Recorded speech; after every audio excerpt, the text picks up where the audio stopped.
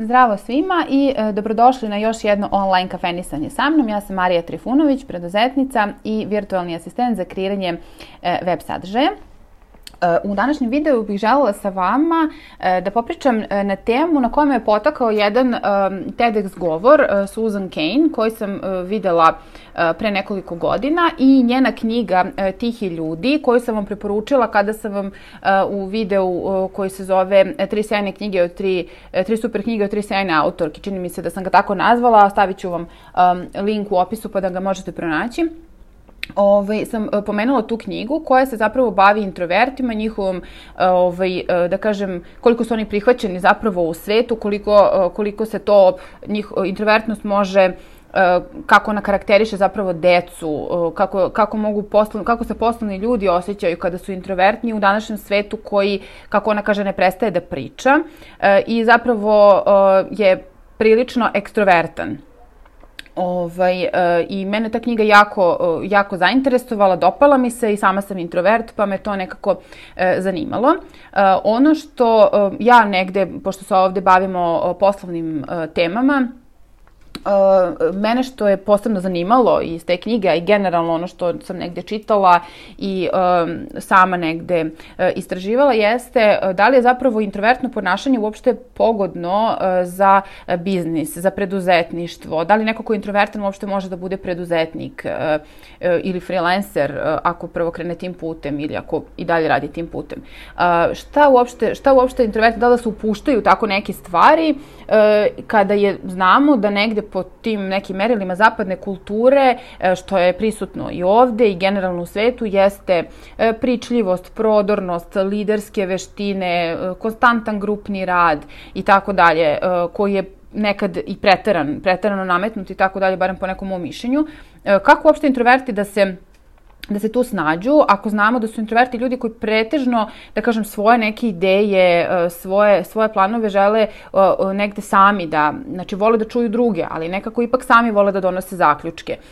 Kada nekako svoju energiju prikupljaju, kada nisu u velikoj grupi ljudi, za razliku od ekstroverata koji se nekako nakupe energijom koji gura dalje kada su u većoj grupi ljudi.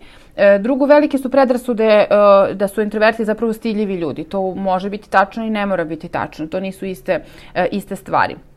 Jednostavno, kako se uopšte introverti mogu snaći.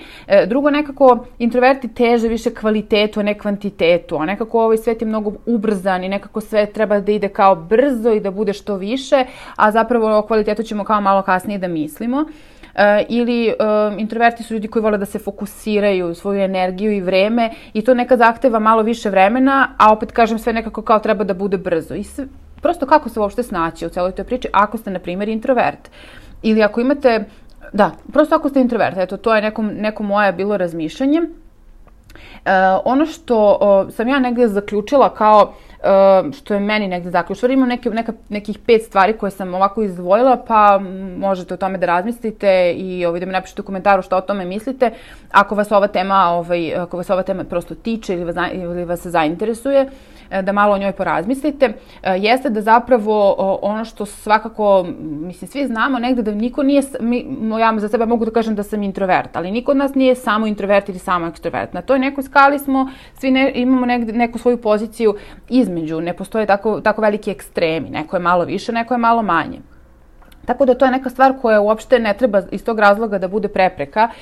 Ukoliko ste introverta, želite negde da pokrenete neku svoju poslovnu priču i sad se pitate pa kako ću ja u celom ovom svetu koji nekako zaista ne funkcioniše tako da se introverti mogu u njoj dobro osjećati.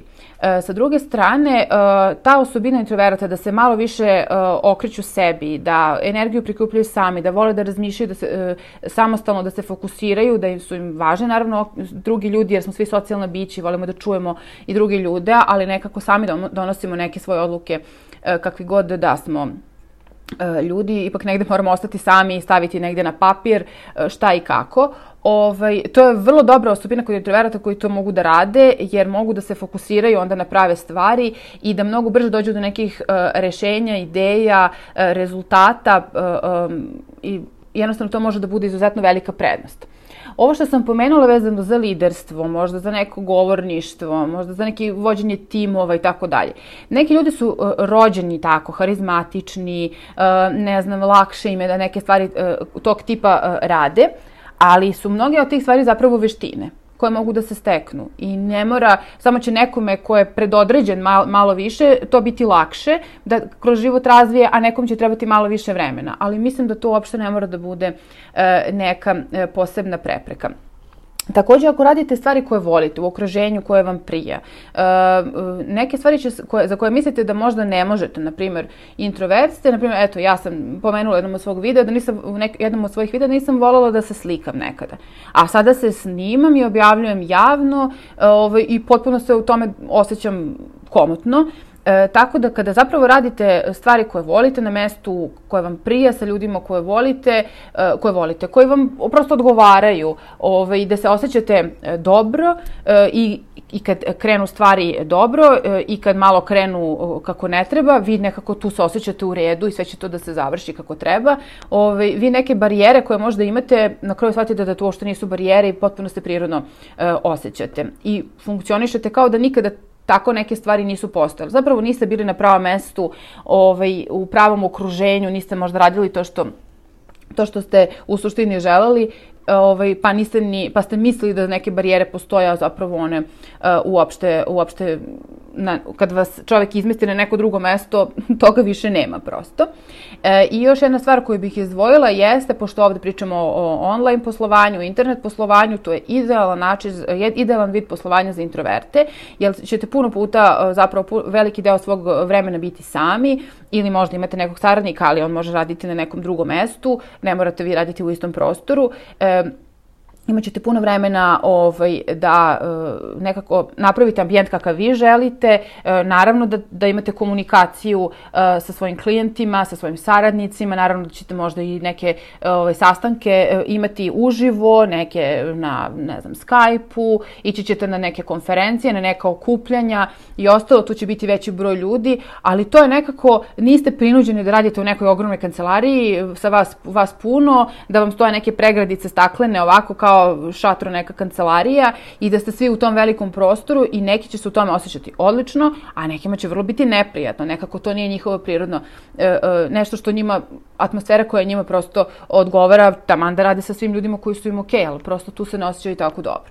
Tako da online poslovanje ovog tipa, ovako kako o kojem ja zapravo pričam, može da bude sasvim jedna dobro mesto za introverte.